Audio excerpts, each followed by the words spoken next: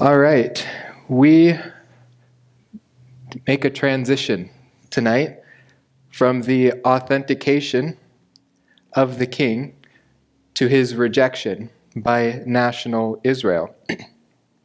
This marks a new division in our study. We are almost halfway through and we're only on point 3 of 12. I promise the other ones go a little faster. This is now the controversy over the king. His investigation by the Sanhedrin is over. They are looking for an opportunity to publicly reject him, and in our passages tonight they find one. Unfortunately for them, this is an unforgivable sin. They are not able to recover from the damage that this does to them in their generation. A brief recap then of what we have done up to this point, primarily since I did not get to points 2 or 3 last week and we still went almost an hour and a half. This is what happens when you're not here. The background, of course, to the Sermon on the Mount, which we saw last week, which was very important, was that it came during the Sanhedrin investigation. Probably because of this sermon, the investigation ended. They decided they have to reject him. They cannot accept his message. The conflict was over the oral law, the additions, the fence that the Pharisees built around the Mosaic law, and in doing so, they so corrupted it that it no longer resembled the same law that God had passed down to Moses. And this came after the closure of the apostolic group. He is now teaching and training his 12. The Sermon on the Mount, as we saw, was not a constitution for the coming millennial kingdom. It is the true interpretation of the Mosaic law. The Mosaic law will not be reestablished in the kingdom. It has been completed by Christ. It is not a means of salvation. It was a rule of life for those who lived under the law, who were already saved. It is not a church age ethic, although some of these principles will be restated to the disciples of Christ in this next phase of his ministry, which is training the 12 for the establishment of the church. So the Sermon on the Mount is Jesus' perfect interpretation of the righteous standard required by the Mosaic law, in contrast with the Pharisees' false standard of oral law righteousness, because the law points to him. The law points you away from your own righteousness and to the righteousness of Christ. The law of the Pharisees pointed towards their own self-righteousness. It had to be rebuted.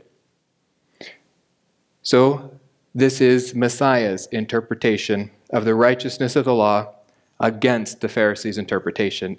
They had to be corrected. This constituted the Messiah's public rejection of Phariseeism. They would have to reject their own theology, their own system, in order to accept him. They chose to reject him, and now they sought an opportunity. Immediately following this, Jesus' authority was recognized in Capernaum by a Gentile, not by the Jews, although this Gentile, who is claimed a lover of Israel, who financed the building of the synagogue which Jesus preached in, this Gentile had faith in Jesus, and Jesus claims that he has not seen faith like this Gentile's faith in all of Israel. And that is the problem that is coming to a head tonight. Israel's lack of faith in the Messiah, despite all of the signs and all of the authentication that he has received. After this, he moves to a city called Nain. This is the same city in which Elisha rose the only son of a Gentile widow. And Jesus Christ sees a funeral procession in which the only son of a widow had died. And he raises this son from the dead out of compassion for the woman, not to authenticate himself. This is a foreshadow of his coming change in the purpose of his signs. But what is important in this episode is that when Jesus rose this child from the dead, They did not say, "Oh, look, here is our Messiah," but, "Oh, look, here is a great prophet." This introduces us to one of our two themes tonight. The first major theme is what happens to the forerunner will happen to the Messiah. And the second theme is more than a prophet. This was the issue. John and Jesus were just prophets to Israel. They did not realize the importance of John's ministry, so they did not realize the importance of Jesus' ministry, and they were both rejected. The rejection of John comes first. It's well outlined in Matthew. Matthew 11 is the rejection of John. Matthew 12 is the rejection of Jesus. This episode starts with John sending a few of his disciples to Jesus to ask him, "Are you the Messiah, or have I misidentified you? Should we be looking for another one?" The reason he did this was because Jesus was not being received well by the leadership in Israel. John had expected that after identifying the Messiah, eventually all of Israel would come to believe in him. This was not occurring, and this is what caused John's doubts. John is in prison, getting reports from his disciples. He's been in prison for over a year now. Jesus tells the disciples of John to go back and report two things to John. He says to tell John what they hear and what they see. What they see is the blind receiving sight, the lame walking, lepers being cleansed, the deaf hearing, and the dead being raised. These signs would authenticate the Messiah, especially this one where lepers are being cleansed. This was a messianic miracle, and the plural here alludes to the fact that this had been performed more than once by this time by Jesus. But he also tells the disciples of John to tell John what they hear. And what they hear is the gospel being preached to the poor. This gospel is a kingdom message. It is the message that the kingdom has come and Jesus is the Messiah. Receive him and receive the kingdom. The message and the signs both authenticate the Messiah. John was not incorrect in evaluating the Messiah. He had rightly prophesied. Now this gets us into the concept of what is a prophet. A prophet does not speak on his own authority. Although the words that he preaches are always intelligible, he does not always understand their import. He does not always understand exactly how God is going to bring about what he has prophesied. He is reporting the words of God. John faithfully reported the words of God. When God identified Jesus by the descending Spirit after his baptism, John pointed to Jesus. This is what he had been told to do, and said that he is the Messiah. Jesus gives an evaluation then of this prophet. He says that he is an unshakable reed. This probably has to do with his message. His message did not waver. He was not ambiguous in the message. When he identified the Messiah, he stood by that identification. He continued to perform this prophetic function to the time when he was imprisoned, right around the beginning of Jesus' public ministry, after the Passover in which he overturned the tables. Secondly, John was not accustomed to luxurious clothing. Perhaps this was a jab at the Pharisees, who were elegantly dressed, but it identifies John as an Old Testament-style prophet. He came wearing burlap. He came eating locusts and honey. He was not one accustomed to luxury. He was a prophet.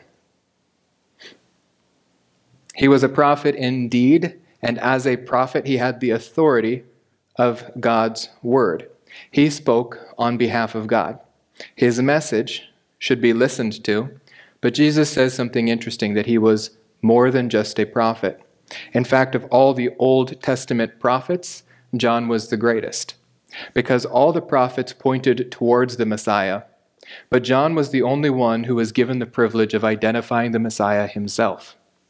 John's position, John's privilege as this forerunner to the Messiah, set him far above all of the previous prophets. Not only that, but his ministry was probably wider spread than all the other prophets as well.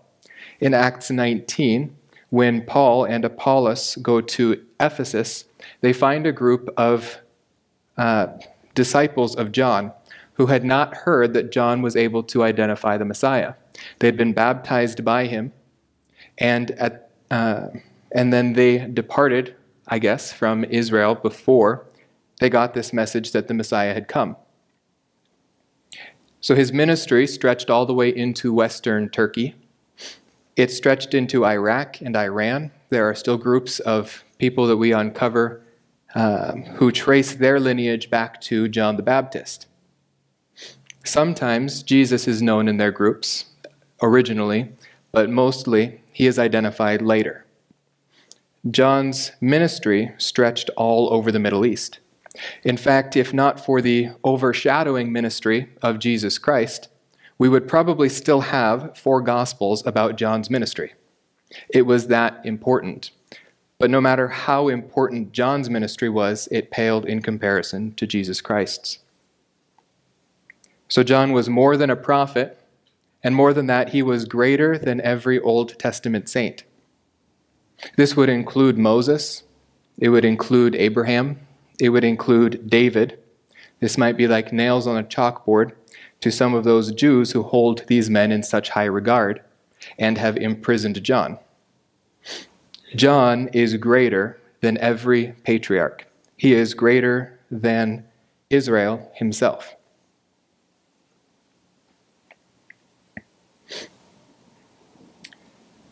Jesus says, "Truly I say to you, among those born of women, there has not arisen anyone greater than John the Baptist." But then he makes this statement, and it's an offering of the kingdom. Yet the one who is least in the kingdom of heaven is greater than he. The kingdom is still being offered to Israel. John has come preaching the kingdom, but he himself has not entered it. He himself will not get the opportunity even to enter it. Hal Haller says about this, though John was the greatest prophet, he ministered outside the kingdom age. And so he could not rise to the level of greatness that even the lowest inhabitant of the coming glorious kingdom will have. In Jesus' statement, he does 2 things at the same time. He repeats the offer of the kingdom, that each person there has the opportunity, or that rather Israel as a whole has the opportunity to receive the kingdom and become greater than John, greater than every Old Testament prophet, by means of entering into the kingdom where their greatness will be elevated to Christ's own greatness. However, he also alludes to the fact that John will die before the kingdom age begins. John will not enter living into the kingdom. He will be resurrected into the kingdom. Daniel is given the same promise in Daniel 12, the very last verse of Daniel. God says to him, "But as for you, go your way to the end, then you will enter into rest and rise again, for your allotted portion at the end of the age." Every single one of the Old Testament prophets died with the expectation of being resurrected again into the kingdom. No Old Testament prophet would enter into the kingdom alive. But here, Jesus recognizes that John's ministry, John's message, had been rejected by the Pharisees. They did this on the basis of demon possession. They said, John is demon-possessed. This wasn't because they had good evidence for it, rather because they couldn't find any evidence for rejecting him. They said he fasts, he does not eat food, and he does not drink wine. Well, John was a prophet in the Old Testament style. He came eating locusts and honey. This was part of his prophetic function, his office. As well, he was a Nazarite from birth. He was not supposed to drink any wine. So they repudiated him for this reason, that he did not eat luxurious foods like they did. He did not partake in any alcoholic drinks like they did. And they used this as evidence to say that he was demon-possessed. It sounds a little bizarre, and Jesus points to this. He also says this is a little bizarre because they criticize Jesus for the opposite thing. They criticize Jesus because he doesn't fast, and they criticize Jesus because he does drink. It's kind of a catch-22 with the Pharisees. The real issue is both of these men have rejected Phariseeism. Neither one is demon-possessed, but what happens to the forerunner will happen to the Messiah. Jesus will also be rejected on the lame excuse of demon possession.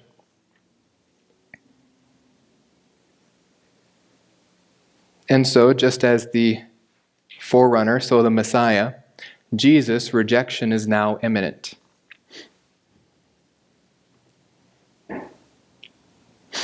And he gives a warning in the sense of another allusion to eminence.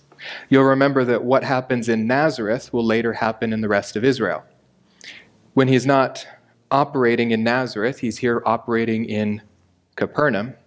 It's extended to Capernaum. What happens in Capernaum will happen to the rest of Israel. And so he condemns 3 cities in Galilee: Capernaum, Chorazin, and Bethsaida. He says if the miracles that had been performed in any of these cities had been performed in Tyre, Sidon, or Sodom, they all would have repented. He's alluding to the hardness of hearts in these 3 cities, that they have received so much revelation, and yet they have rejected all of it. Any other city which had received that many miracles would have believed, but they did not.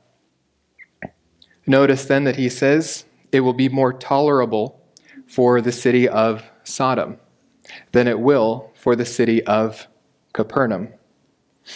There will be degrees of punishment, and these degrees of punishment are not necessarily based on one's degree of violence or degree of goodness of heart on this earth. It's on the degree of faith. How much revelation have they received and yet rejected?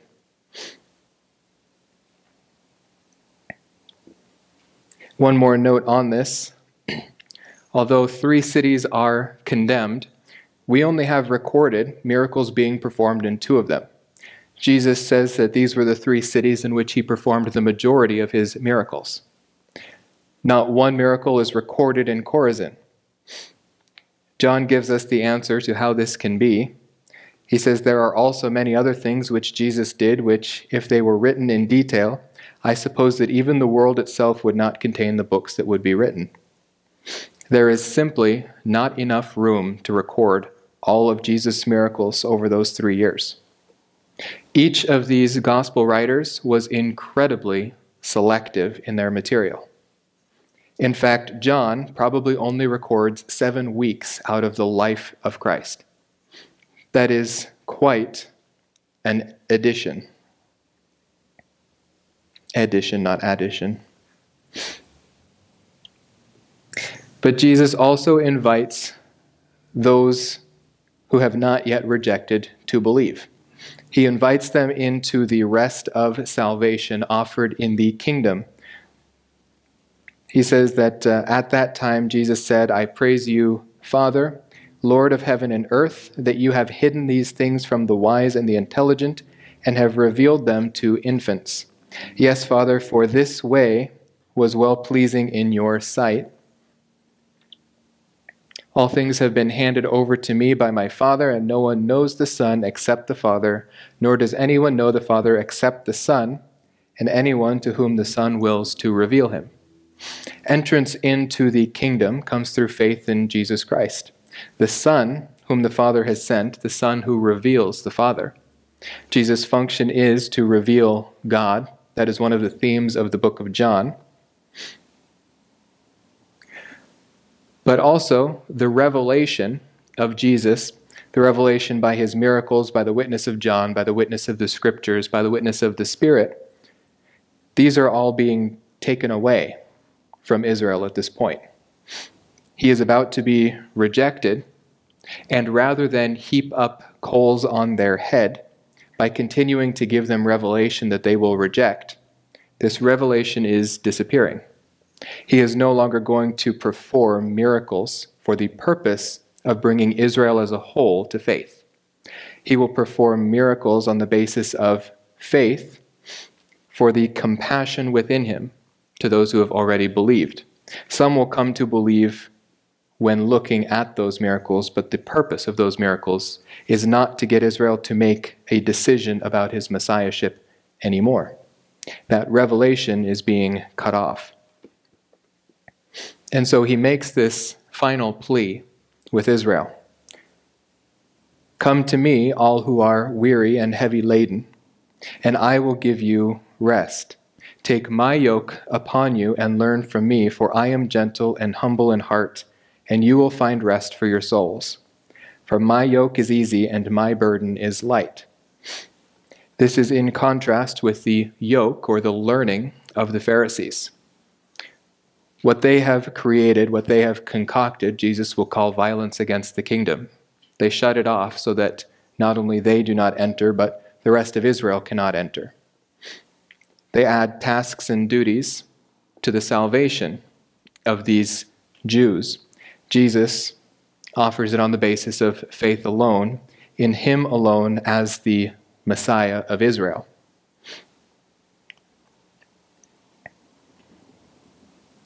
We have the record of an event of faith here in Luke 7. Luke is primarily concerned with three issues. Actually, he's primarily concerned with the life of Jesus in chronological order, but he has a few sub-concerns. One is the function of women in the ministry of Jesus, which we will see in two passages tonight. The other is what happens to Jerusalem. And I'm spacing on the other, but there are three. But here in this account of Jesus' feet being washed, he enters the house of Simon the Pharisee, and Simon is trying to find a reason, something he can put a pin in, to say, for this reason we have to reject this man Jesus.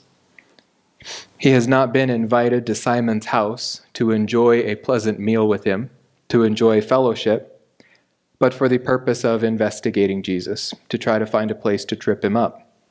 Jesus is not ignorant to this fact either. Jesus is treated very coldly in the house of Simon.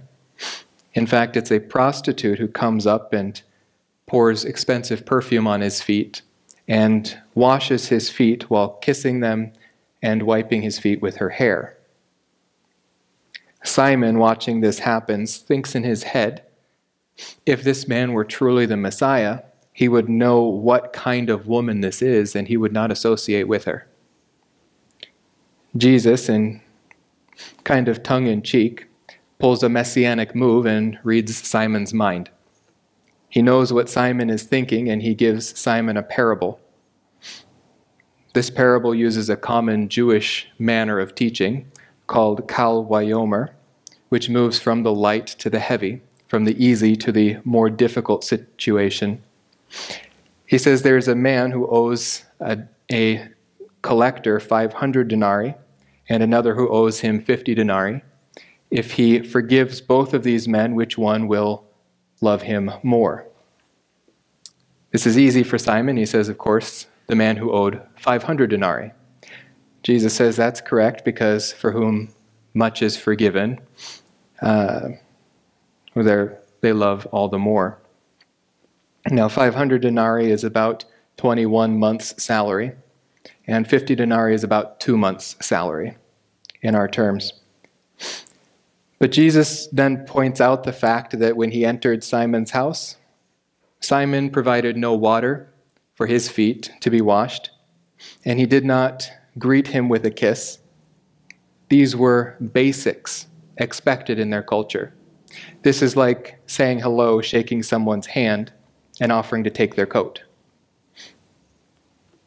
Simon treated Jesus incredibly cold when he entered his house, and perhaps this woman saw how the Messiah who saved her, who loved her,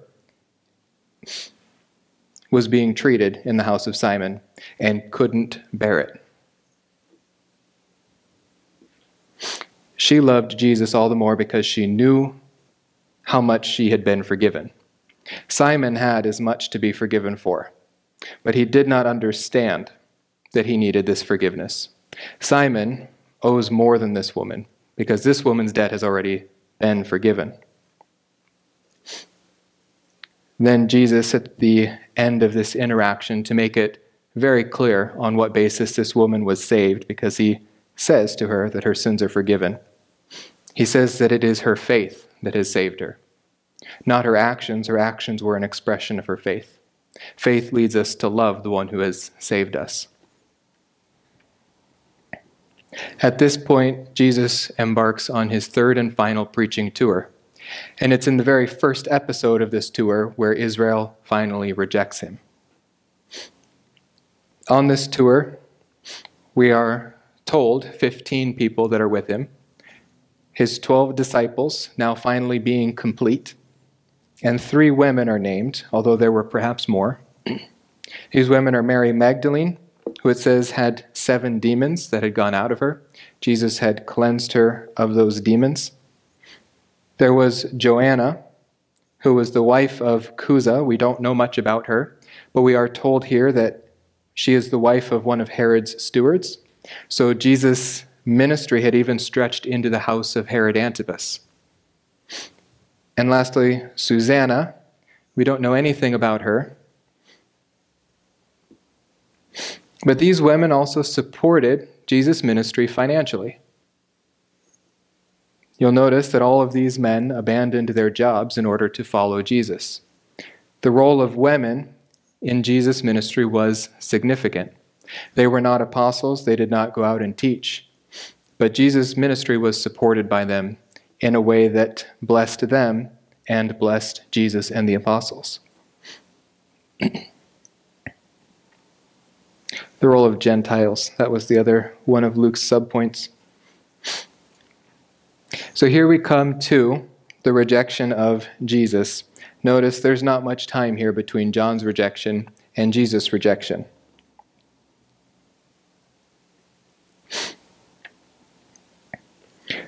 Mark records that those who were with him, those 12 disciples, and perhaps some of the women, here called his own people, they heard about the crowds that were gathering outside the house which Jesus was staying in, and they went out to take custody of Jesus.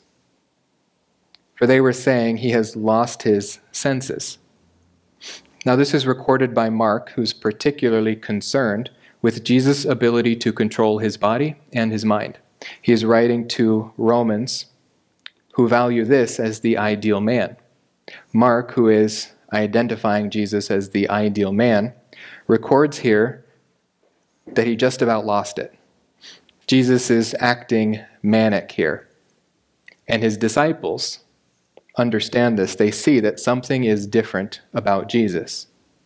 This is going to happen again the night before his crucifixion, where they will notice that something is not right. Something is not normal with Jesus. The next words by Mark is, the scribes and the Pharisees came down from Jerusalem. They weren't coming down for a pleasant visit. They weren't coming down for even an innocuous visit like with Simon. They were coming down for the purpose of rejecting him. And so Jesus here performs his second messianic miracle. He forces their hand. He does not allow them to avoid this situation. We saw the first messianic miracle already, that Jesus healed a Jewish leper. This had never been done in the history of Israel before Jesus. And now he performs his second, the exorcising of a demon which causes muteness. Now in first century Israel, they would recognize the uniqueness of this miracle. For us, we don't see much of a difference. In fact, we are only alerted to the difference by the different reaction to this miracle by those who watched it happen. To understand this, we have to look at a bit of background. The Pharisees were accustomed to performing exorcisms. They had a ritual which they followed. In fact, many of the pseudepigraphal and apocryphal books record these kinds of exorcisms as historical events. Here we have a story of an exorcism by a Rabbi Simeon. It says mention can be made of a story about the fourth generation of Tannitic Rabbi Simeon ben Yose. A demon, ben Timalion, is said to enter the emperor's daughter. When Rabbi Simeon arrived, he called out to the demon, Ben Timalion, get out. Ben Timalion, get out. The story says that as he said this, the demon left the girl. The Pharisaic ritual for exorcising a demon began and ended with their ability to communicate with the demon. They would have to identify its name in the end in order to have any hope of exorcising it. So you can see how exorcising a demon, which causes the host to be mute, would be nearly impossible for a Pharisee.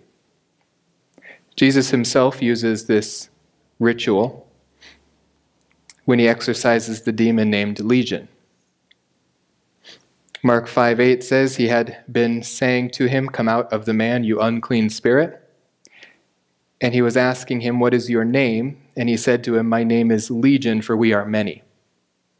Now, although Jesus does use this tactic once, in every other case which he exorcises a demon, it is never recorded that he ever uses this tactic another time. In fact, people would be fascinated with Jesus because he casts out demons with authority.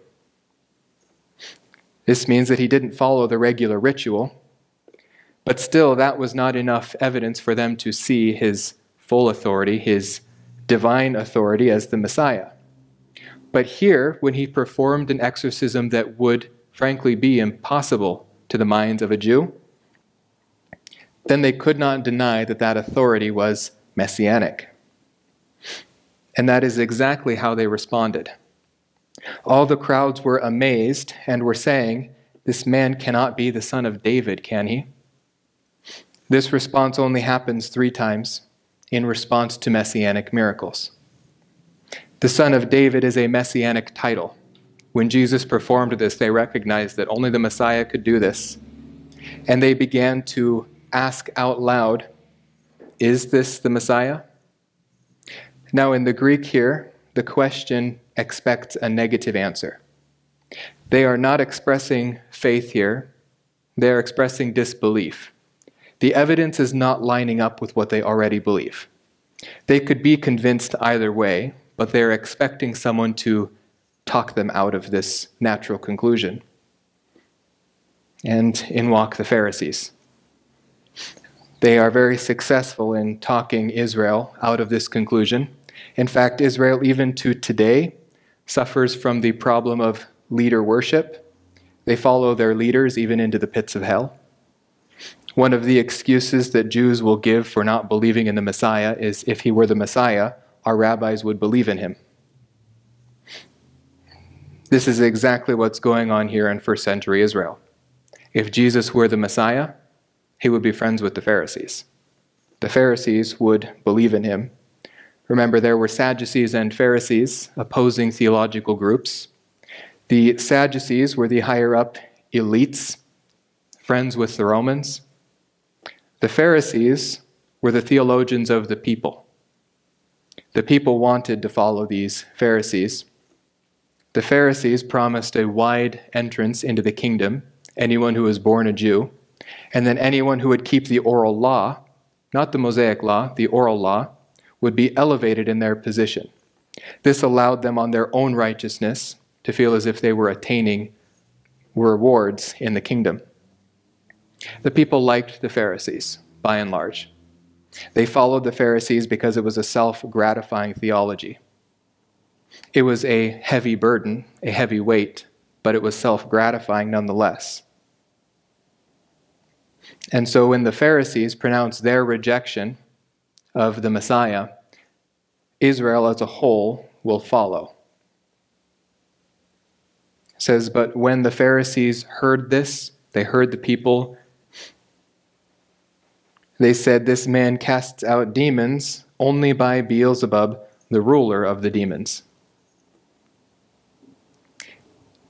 It's possible that they had no idea here what they were doing, the gravity of the situation they were putting themselves in.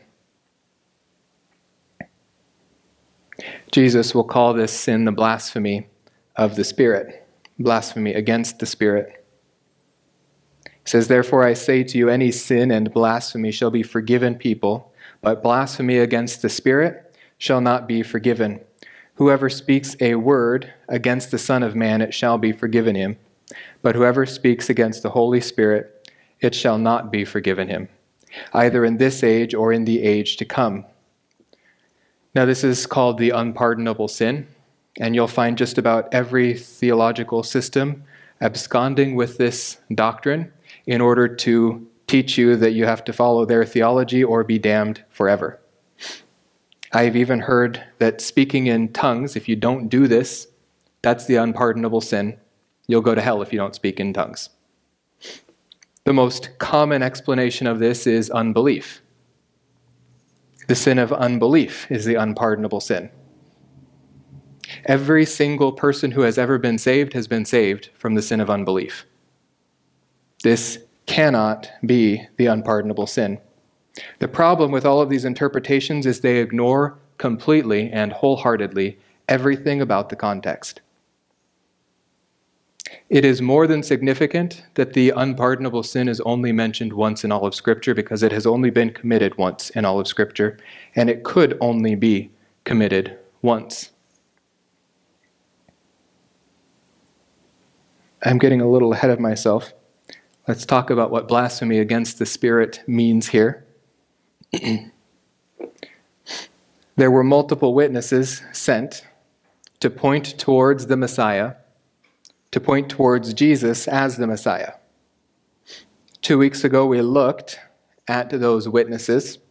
There was the witness of John, who was the forerunner, who was meant to point to Jesus. Israel rejected John. They imprisoned him, and eventually they will kill him. There is the witness of the Father. At Jesus' baptism, God spoke from heaven and said, "This is my Son, in whom I am well pleased." That witness was rejected by the Pharisees, not by the people who had been receiving the baptism of John. John's point in John chapter 5 was that the Pharisees had even rejected the witness of the Scripture because Moses himself pointed to Jesus. If they had truly understood the righteousness of the law, the requirement that no man could live up to, but that Jesus Christ would, they would have understood that Jesus was the Messiah. And so those three, John, God the Father, and Scripture itself had already been rejected in pointing towards Jesus, and all that was left were his works. And his works were performed by the power of the Spirit. Now jump forward about 50 years, and John, who witnessed this rejection, this blasphemy against the Spirit, writes this at the end of his first epistle, which focuses a great deal on who exactly Jesus is, the Son of God. That witness that was once for all handed down to the saints, that thing which they all witnessed and that they were testifying to. And as John comes to his climax, he writes this: "This is the one who came by water and blood, Jesus Christ. Not with the water only, but with the water and with the blood. It is the Spirit who testifies, because the Spirit is the truth. For there are three that testify, the Spirit, the water, the blood, and the three are in agreement." Now, this also has many different interpretations. My best understanding of this verse, which I think is derived from the context here, is that water, which is Christ's baptism, in which he received his greatest witness, John's testimony, and God the Father's testimony. The completion of his duty, his task here on earth, his crucifixion on the cross in which he died for all of our sins, and this would include his resurrection, his greatest of all works. But the Spirit also points to Jesus Christ. Only Jesus Christ could have performed and could have spoken all the things that Jesus Christ did and said. Jesus Christ alone could claim to be the Messiah, and his works validated that. His works were done by the Spirit, and so when they rejected this final witness to him, there was nothing left for them to reject. They had rejected every single witness which God would send about his Son, Jesus Christ the Messiah. Any more witnesses, and they would just be heaping up coals on their own head. They would not believe. The witnesses were done, the kingdom offer was withdrawn, and they were destined for judgment. This is the unpardonable sin. It is a unique sin, not one that any person in this room or who will ever watch this video could ever repeat. This was a national sin, not committed by any individuals, but by Israel as a whole. It had the entire Old Testament of anticipation behind it, because the entire Old Testament pointed towards the receiving of the King of God's choosing. That was the purpose. That was what was offered to first century Israel. That is not being offered today. It could not be offered to any other nation. It was promised to Israel. Only Israel could commit this sin. It could not be repeated. Only first century Israel was made this offer. The generation before and the generation after were not provided this opportunity to receive the King of God's choosing. This was also an irrevocable commitment to unbelief. With this rejection of these witnesses, with the commission of this unpardonable sin, the kingdom offer was permanently revoked. Israel could not repent to the point that the kingdom would come to first century Israel. That door was closed, that ship had sailed. As well, judgment was inevitable. There was nothing that any of them could do to avoid Jerusalem being destroyed and the temple being torn down. That judgment would come. There is historical precedent for this as well.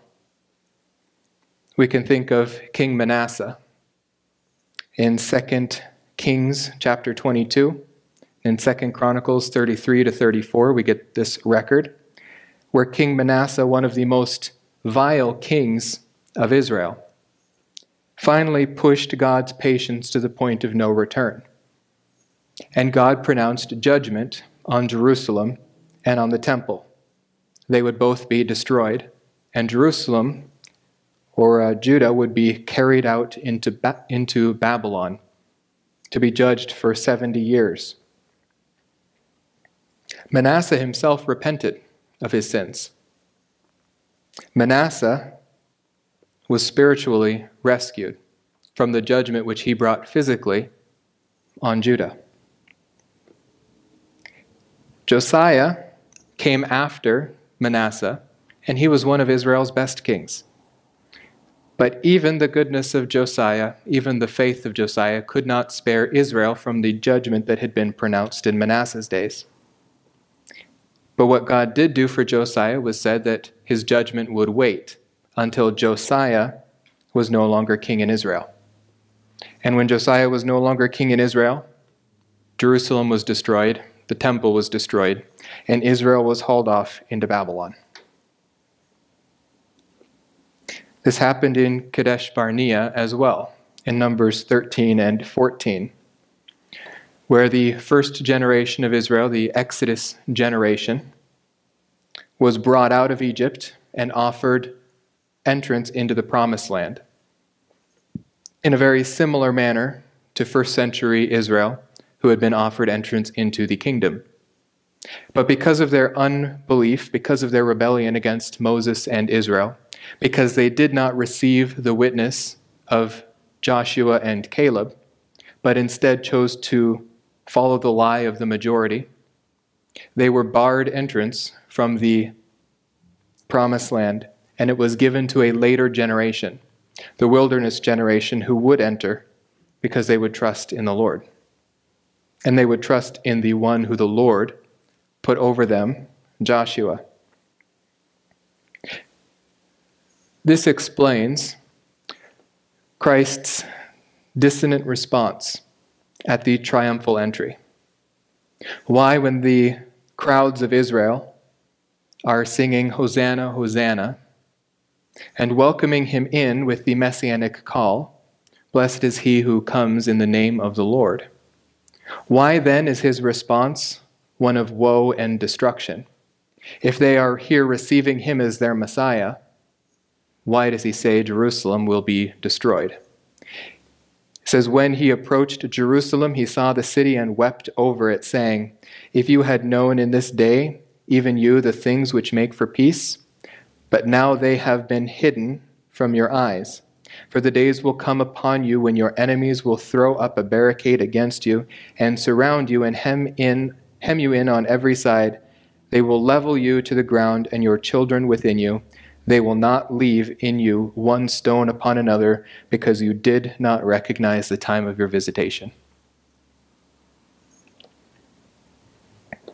One might wonder, when Jesus is being received as the Messiah in Jerusalem, why does he respond in such an odd way?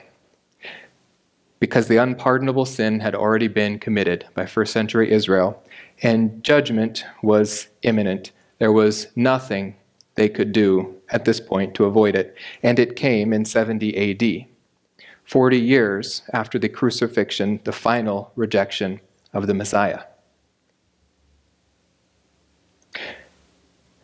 At this point, Jesus' earthly ministry makes a 180. It is no longer for the purpose of getting Israel to make a decision about his messiahship.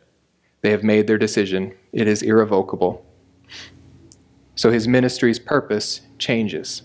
It changes from the offer of the kingdom to the nation as a whole to the offer of salvation to the individual.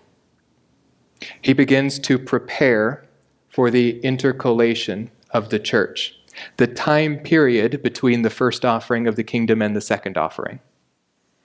He prepares his disciples, his apostles, the 12, to be the pillars of this church.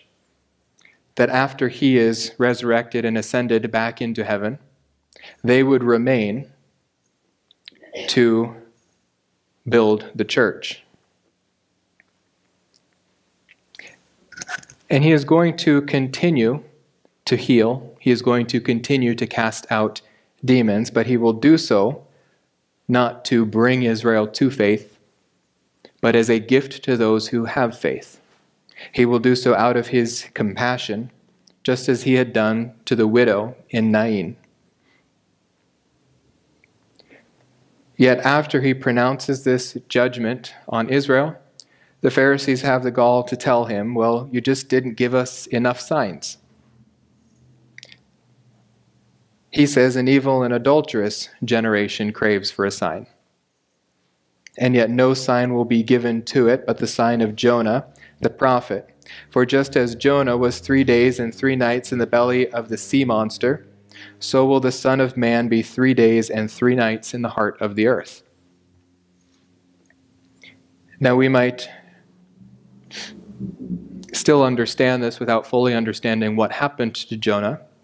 Jonah was indeed in the body of a whale for 3 days, and Jesus was indeed in the earth for 3 days, but Jesus was in the earth 3 days dead. So was Jonah.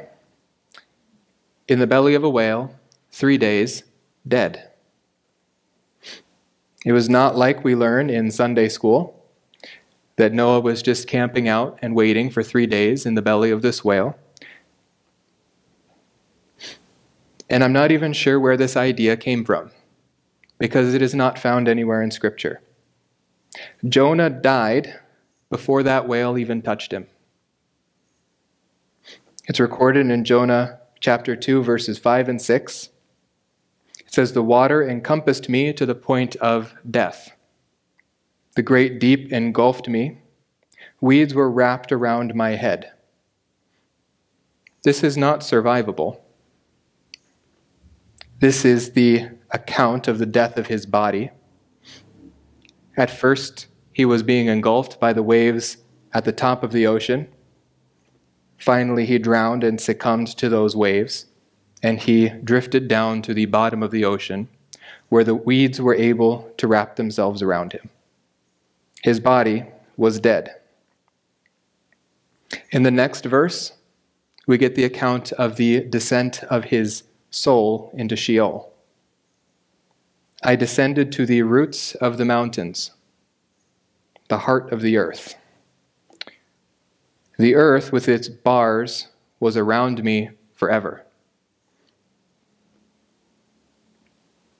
This exact phrase shows up elsewhere multiple times.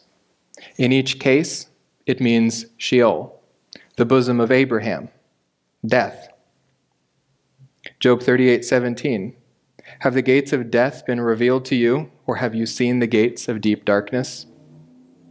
Isaiah 38, "I said in the middle of my life, I am to enter the gates of Sheol. I am to be deprived of the rest of my years." Psalm 9:13, "Be gracious to me, O Lord, see my affliction from those who hate me, you who lift me up from the gates of death." Psalm 107:18, "Their soul abhorred all kinds of food, and they drew near to the gates of death." This was also the Jewish interpretation of this book. Pirkei de Rabbi Eliezer interprets Jonah's prayer as such: "Sovereign of all the universe, thou art called the one who kills and the one who makes alive. Behold, my soul has reached unto death. Now restore me to life."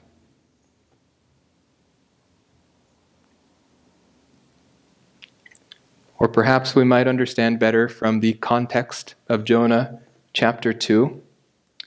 "Then Jonah prayed to the Lord his God from the stomach of the fish," the location of his body, "and he said, I called out of my distress to the Lord, and he answered me. I cried for help from the depth of Sheol.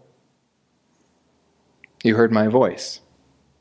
His body and his soul were in two different locations. This is the definition of death.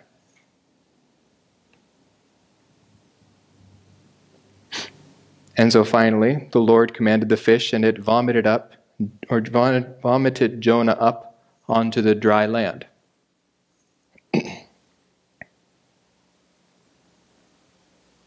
I only read you half of Jonah 2:6. Here's the second half. "You have brought up my life from the pit, O Lord my God." This word pit is shachat, which is a synonym to the word Sheol. Sheol had already been used once in chapter 2 of Jonah, and it is not the Jewish custom to be repetitive with their language. Where there is a possible synonym, they may choose to use it just to avoid being repetitive. It is no accident that in Psalm 16, a messianic psalm prophesying the resurrection of the Messiah, the same phrase is used. "You will not abandon my soul to Sheol, nor will you allow your Holy One to undergo decay." The entire prophetic ministry of Jonah is important in this context, because Nineveh, a country, or a city rather, with almost no revelation, received the light of prophecy from Jonah. But despite all the revelation in Israel, None of it had been received. When push came to shove, they did not believe. And so Jesus is leaving them with one last witness, the witness that Nineveh as well received.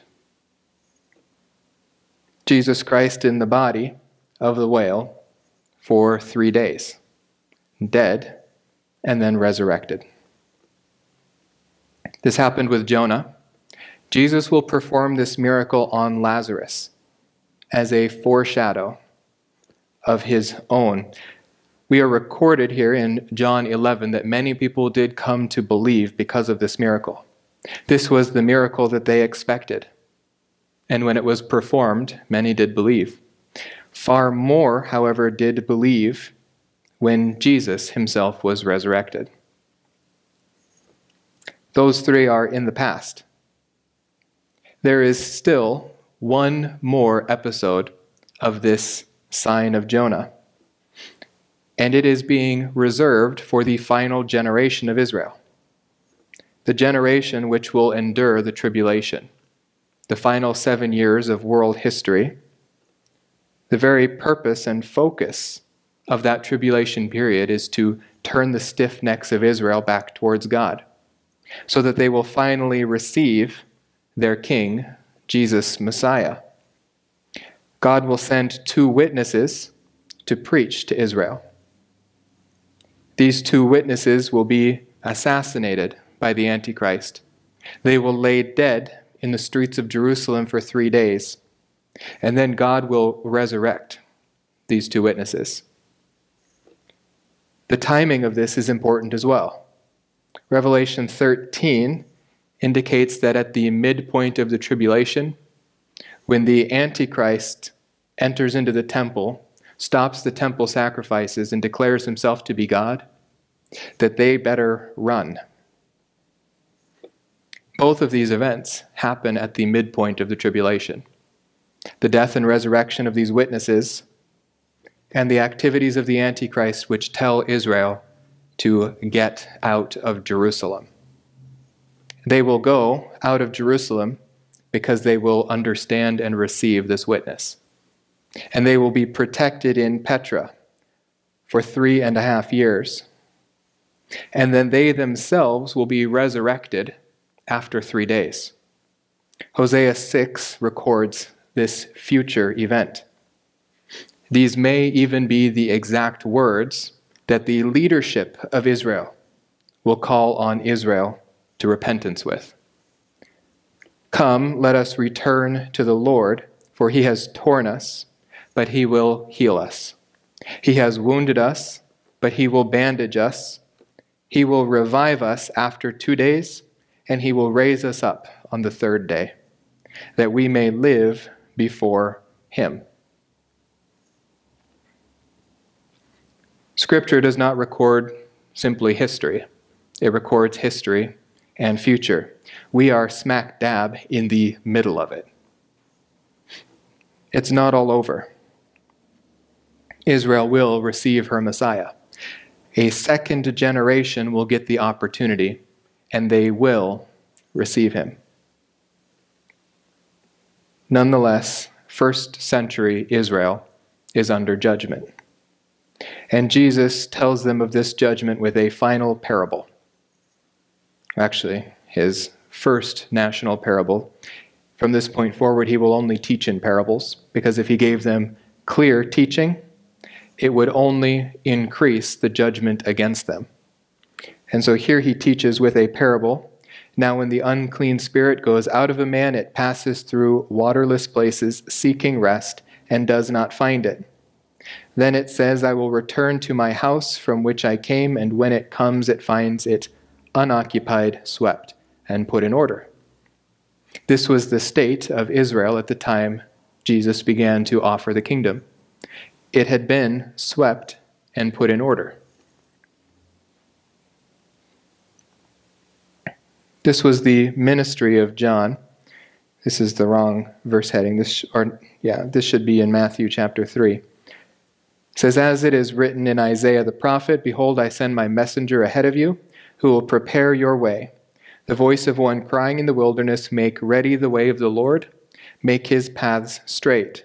John the Baptist appeared in the wilderness preaching the baptism of repentance for the forgiveness of sins.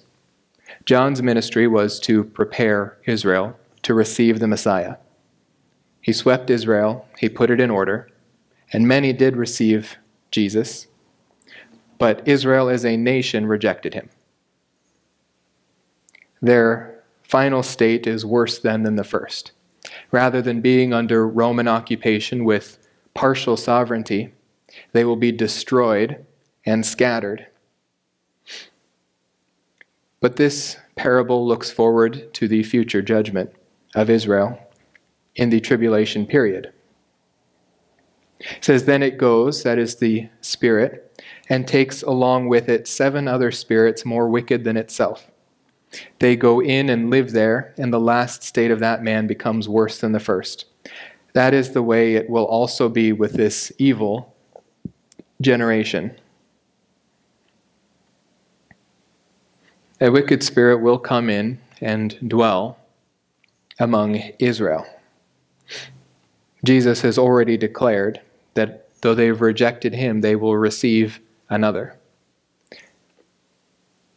The office of the Antichrist in the future is primarily to do with Israel. He will, like the other Gentile kingdoms, the 7 that come before him, if you read Revelation 17, being the 7th and last Gentile nation to crush Israel under its own power. The Antichrist will be that one whom they receive, the one they make a covenant with in the last days, rather than keeping their covenant with Jesus Christ.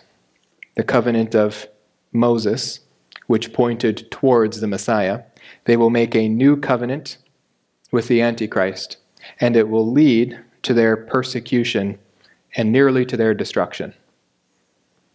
But Jesus will raise them on the 3rd day of their repentance. At the end of the tribulation period, he will rescue them from the persecution of the Antichrist when he and his armies have surrounded them on all sides. That is the rejection of the Messiah by 1st century Israel, or the unpardonable sin. Next week, we begin to look at the change in God's kingdom program because of the rejection of the kingdom.